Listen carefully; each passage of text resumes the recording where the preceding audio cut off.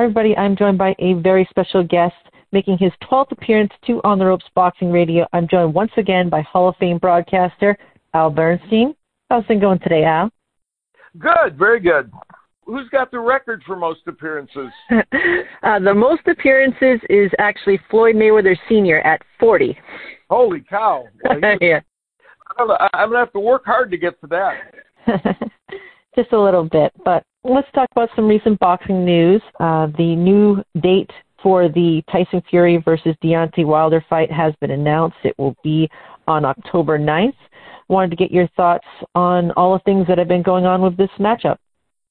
Well, obviously that fight is stark for us. There's so much between the legal proceedings and now the latest development involving Fury and contracting COVID and the controversy surrounding that you just hope, an event like that, you hope that, at some point it settles down and things really do happen. I think many people want to see that fight. Obviously we were set to see Joshua against Fury, and that everybody thought that was going to be the fight. But then once it got to be Wilder and Fury again, I think people were anxious to see it and probably still are. So I'm hoping that it does happen and that fans get a chance to see that. All right. Well, you're very active on Twitter, so I'm sure you're seeing what the fans are saying, with some saying that Fury wanted more time for training, others saying ticket sales were poor for the event. I wanted to get your take on all the rumors that the boxing fans have been putting out there. Yeah, obviously, and of course, Tyson Fury didn't help his cause with the people that are looking for controversy about this by being so publicly out there relatively quickly after the story got out that he had COVID. It wasn't that long that he was kind of publicly active. So that led to more conspiracy theories, I'm sure. And inevitably, there's so much passion about that fight, and for some reason the two groups of supporters, Wilder supporters and Fury supporters, are just very passionate, and you can't even write something. I'm a relatively benign guy when it comes to writing about boxing, and I sent out a couple tweets that I thought were pretty, relatively passive about the whole thing. And I had, all kinds of people trying to be combative with me about it. So if that was the case, you can see that, there is, no matter what happens, there's going to be some passion and there's going to be some people with reasonable and unreasonable ideas. All right. Well, let's take all that other stuff out and focus in on the actual matchup. What do you think happens when these two finally meet again in the ring? Well, the onus here is on Wilder, obviously, because, and here's a good point to remember, right, that Wilder was literally a second or two away from knocking Fury out in their first fight, which is a fight I did announce. Literally a second away from winning by knockout. We may never have seen the second one, who knows. But given that, Fury won virtually all the rounds in the first fight. He dominated the second fight and won by stoppage. So the onus here is on Wilder to show that he can flip the script, that he can change what's happening. And the other thing that is intriguing about this is Fury has had two different distinct ways of kind of doing well against Wilder. He boxed in the one fight, and then in the second fight, he put on a bunch of weight and bullied him. So, it demonstrates Fury has a couple of ways to go about this in this fight. So the onus is on Wilder, and he has to show us that that something has changed and that he can figure out a way to consistently, let's say, land that right hand and make it count this time so that Fury stays down. And we'll see what happens. You have to go into the fight thinking Fury is the favorite, which he will be, because of previous performances. Can Wilder win the fight? Yes, because if he can land a great right hand, he can knock anybody down and out. Well, let's turn things to a recent popular trend going on in boxing, and that is former great fighters of the past making returns long after their retirements. You had Mike Tyson making a comeback at the age of 54. Now you got Oscar De La Hoya at the age of 48, returning for a sanctioned bout. Wanted to get your thoughts on all these fighters coming back. Well, there's two categories in which you view this. One, if they come back and fight, against non-boxers, right, whether it's MMA people or YouTubers or whoever, it's a little different than them fighting other boxers. And if they fight other older boxers in what's called an exhibition, that also puts another spin on it. The one thing that worries us when older boxers come back is them fighting current boxers or fighting boxers who are at the top of their game, because that often does not go well, and more often than not is going to go badly. The bigger question is, how long does this trend of quote-unquote exhibition-type matches with marketable names, how long does that go on in the sport? Right now it's in, really you have to say it's in its embryonic stages still, because it hasn't been that long since we've started to see these. And how much allure will they have, and for how long? And we won't know the answer to that for another 6 to 8 months, or maybe even a year, as we continue to see some of these. Do they continue to do well commercially, and do fans still show an interest in them? All right, now you just mentioned YouTubers in boxing, and when it comes to that, one guy is having more success than the rest, and that is Jake Paul. He's 3-0 as a professional fighter, and he's gotten himself to the point where he has a Showtime pay-per-view at the end of August against MMA fighter Tyron Woodley. Just wanted to get your views on his rise in the sport. Well, it's very much a sign of our times. We live in an era when reality shows, not to get political, we had a reality show president. So that's just a fact. However you feel about the former president, he was a reality show star. And reality shows have become a staple of the viewing public. And we have had a different kind of approach because of social media to who gets famous, why they get famous, whether you have to do anything to get famous or not. And so inevitably, somebody like the Paul brothers, Jake Paul more specifically, even than his brother, although they're both in the same kind of boat, to parlay a social media following that you created into doing something you really want to do. I view the boxing for Jake Paul almost the same as if a YouTuber that was really famous had been working on music secretly for 10 years and was ready to release an album or start touring. And they used their YouTube fame to do that. In the case of the Paul brothers, they love boxing, and they've worked at it. So they are translating one into the other. Now, again, how long will this go? How long will it be popular? We'll wait. We'll see. August 29th is upcoming. He continues to fight, for the most part, different UFC fighters. You started out with a basketball player. Now it's UFC fighters, or MMA fighters, I should say. And again, we'll see how well it goes. The interest in that match has been significant. So people are interested, to be sure, in these two guys. And for their part, being around them a little bit, I can tell you that they are serious about their commitment to try to be better as boxers, for whatever that means.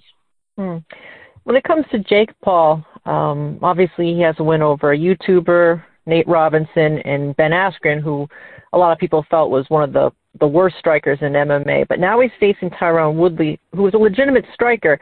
What you've seen of Jake Paul, how do you gauge his ability in the ring? It's very hard to do. It's really hard to tell how good Jake Paul is because of what you suggested. He faced a basketball player. He faced Ben Askren, who, again, is not a good striker and was, I think, physically not.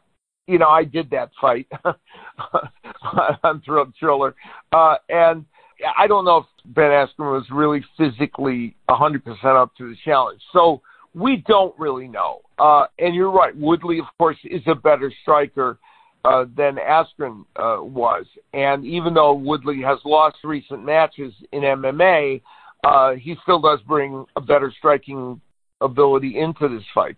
We may get more of a clue in this fight how well we think Jake Paul can do as a boxer. But at this juncture, it's just really hard to say. Let's move things to the biggest legitimate star in boxing, that being Canelo Alvarez. He's looking like he's heading towards a showdown with Caleb Plant in September. Just wanted to get your views on Canelo's future going forward and the opposition that is available for him to face. Well, he's got some good opposition that he can face, for sure. Plant is a very good fighter, obviously. He could move up to 175 and face Bivol, which many people are talking about. That would be a spectacular fight, a truly challenging fight for Canelo Alvarez. There's David Benavidez, who is in the 168-pound weight class, who is fantastic. He's a terrific fighter.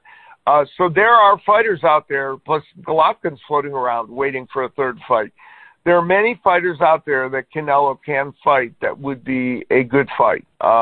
And you hope he'll get to all of them. He's 30 years of age. He's been a longtime veteran of the sport, though. So, how much? He keeps himself in good condition, and he still appears to be fighting at the top of his game. But he's been in the sport a long, long time. So, how long he will fight? Could be 3, 4, 5 more years. Could just be a couple years. We hope, of course, that he'll be able to cram into that time fights against some of these fighters that we want to see him in against.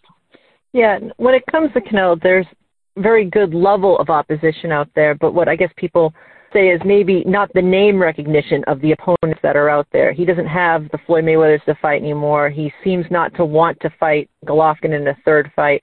What do you think about his position of not having that big, obviously he's not on pay-per-view anymore, but that draw fight to really draw people in? Well, the funny thing is, I don't think Canelo needs that. He draws well anyway, and if you can promote correctly and appropriately sell people on the fact that, let's say, a David Benavidez or Bivol is a true challenge, I think you can add that extra 500,000, 600,000, 700,000 pay-per-view buys that maybe some big name would bring you, or not quite add up to what a giant name would bring you, but would add to that pay-per-view appropriately. You need promoters and networks and platforms that have him.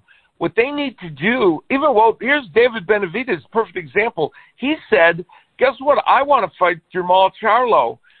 First, I want that win to try and show the world that I am really, really, really something, because not everybody knows me, and that'll add to my level of, exposure and make my fight with Canelo bigger. Now, of course, he's presuming he would beat Jermall Charlo, and Charlo, of course, down at 160 has no obligation to come up to 168 to face him, but that's Benavidez talking. So, if these people can do the right job of letting people know that he's fighting a really good fighter, I think that it won't be a problem for them to do good numbers in the pay-per-view. All right, well, the other big name is Manny Pacquiao. He's been in the sport for a very long time, but he's still a very large name. He might be 42, but he surprised a lot of people by deciding to take on Errol Spence in a fight that will take place on August 28th. What are your thoughts on Pacquiao now at his age and the challenge he has ahead of him? Yeah, well, listen, it speaks volumes about Manny Pacquiao. I know, there have been controversies over the years. Some people, have theories that he has been using performance-enhancing drugs over the years, and that sometimes has dogged him. And not everybody is a fan, although Manny Pacquiao has a tremendous following. But you can say whatever you want about Manny Pacquiao. The fact that at 42, he said, hey, you know what? I may just have one more fight left in me. Let's make it against Errol Spence. That's pretty good. I think you have to, extol his virtues for that and be impressed by that. And now, it is funny. And, of course, his last performance against Keith Thurman, another fight that probably people didn't think he would take, and most people thought Thurman would win. It was a very close fight. They could have gone either way, but I don't think anybody can yell that Pacquiao got the decision. And he surprised the world by beating Thurman. And now here he is jumping in from the frying pan into the fire with Errol Spence. So now people have the idea, and while Spence started out as a 4-1 favorite in this fight, the betting odds have moved a lot closer because people are showing confidence in Manny Pacquiao. So there are a lot of people that apparently believe Pacquiao has an opportunity to win this fight. From your perspective, Al, though, how does Manny Pacquiao go about beating Errol Spence? Yeah, the way you'd have to beat Errol Spence is by doing a little bit of what Sean Porter did. Now, Pacquiao, at his best, is capable of this. You know, he did it against Margarito and some of the other fighters he faced, where he darts in and out, throws combinations, doesn't stand in the pocket constantly, and he did it against Broner as well in their fight, because one of the things Broner is people think Broner, is fast or has good footwork. He doesn't. He's a stationary fighter. And now Errol Spence is a little more multidimensional, but the way you have to beat Errol Spence is by doing that. Punch, punch, punch, move around a little bit, give him angles, and Sean Porter did a very good job of that, and that's what Manny Pacquiao has to do. At 42, can he do that? We saw a lot of signs of that against Thurman, although it was already a year and a half ago. I mean, it was a while ago. So that's the question is, can he achieve that? But that's the way he does it. Al, I just have a couple more questions before I let you off the line, and I wanted to turn things to yourself. You've been doing a podcast called Al Bernstein's Unplugged for a little while now. For the fans listening out there, can you tell them a little bit about how you got involved with your podcast and some of the interviews you do on your show? Yeah, I've been really enjoying it. I didn't, I was kind of late to the game in podcasting, and of course visually it's on YouTube, so people can see it as well as kind of a TV show. And once I got involved with it, though, of course I really enjoyed it, because one of the things I had not, I've had radio shows. I did a regular sports talk radio show on the ESPN affiliate in Las Vegas for years.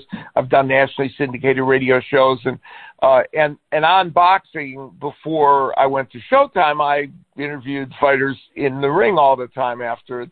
But one of the things that I haven't been doing as much in recent years are interviewing people, and I enjoy it. I love it, and that was what the show kind of brought back to me. And we've had a lot of boxing personalities on there, well-known boxing personalities, but I've also expanded it to interview, people that are tangentially involved in boxing in some way. And coming up, I'm going to push the envelope even more. In fact, our next guest of our show is Rex Chapman, the fine basketball player turned Twitter king. Fascinating man. And we're going to be interviewing D.L. Yulee is going to be on the show in the near future, actor John Cusack, and others. But, we'll still, of course, have all the big names of boxing. But it's been fun to talk to them and have a chance to visit with them, and for me to do what I've done so much in the past, but haven't had a chance to do so much recently. We've had Larry Holmes and Lennox Lewis on. I love talking to the old champions as well. All right. Well, Al, in terms of you being ringside and calling fights, can you let the fans know about some of the fights coming up on Showtime? Yeah, we've had a really good schedule, and this year has been a very, very gratifying year to be able to do boxing on Showtime, because we just had a lot of interesting and fun fights. And then on August 14th, we have a really interesting fight coming up. John Rael Casimero taking on Guillermo Rigondeaux in a bantamweight championship fight. We've got some other good fights on that undercard as well. That's from Carson, California. And then on August 28th, we've got Benavides, who I mentioned earlier, David Benavides, taking on Jose Lizcategui in what could be a very good 168-pound match. And then September 11th, we have a fight that kind of culminates this whole run of great fights we've had through the summer with Stephen Fulton Jr. and Brandon Figueroa in a title unification match in 122 pounds, which I think is one of the best divisions in boxing. So we've got a nice schedule coming up, and I'm looking forward to those fights. All right. Well, Al, in closing, is there any message you want to pass along to the boxing fans? Just that, I think this has been a very good year overall for the sport of boxing. I'm not a cheerleader for the sport. I cover it. But I think it's good for us to kind of recognize when the sport does better. Boxing has a long history of shooting itself in the foot a lot. And that isn't to say that there still aren't things that happen that, where it doesn't take full advantage, where all the fights that you want to get made don't get made. I mean, that's a frequent criticism of the sport. But this year, this has been a really good year for boxing. All promoters and platforms have put on some really, really good matches. And I hope boxing fans are enjoying them. And I hope, that they will stop and smell the roses when a fight falls out or somebody, we don't see a fight that we want to see, or there's some controversy. But I think we also need to take a step back and say, you know what, the quality of boxing that we're seeing this year is and quantity of it is really good. All right. Well, Al, I thank you so much for your time today. It has been great talking to you and catching up with you and hearing you talk about the sport. And I look forward to hearing you going forward in the future. All right. Take care. Bye.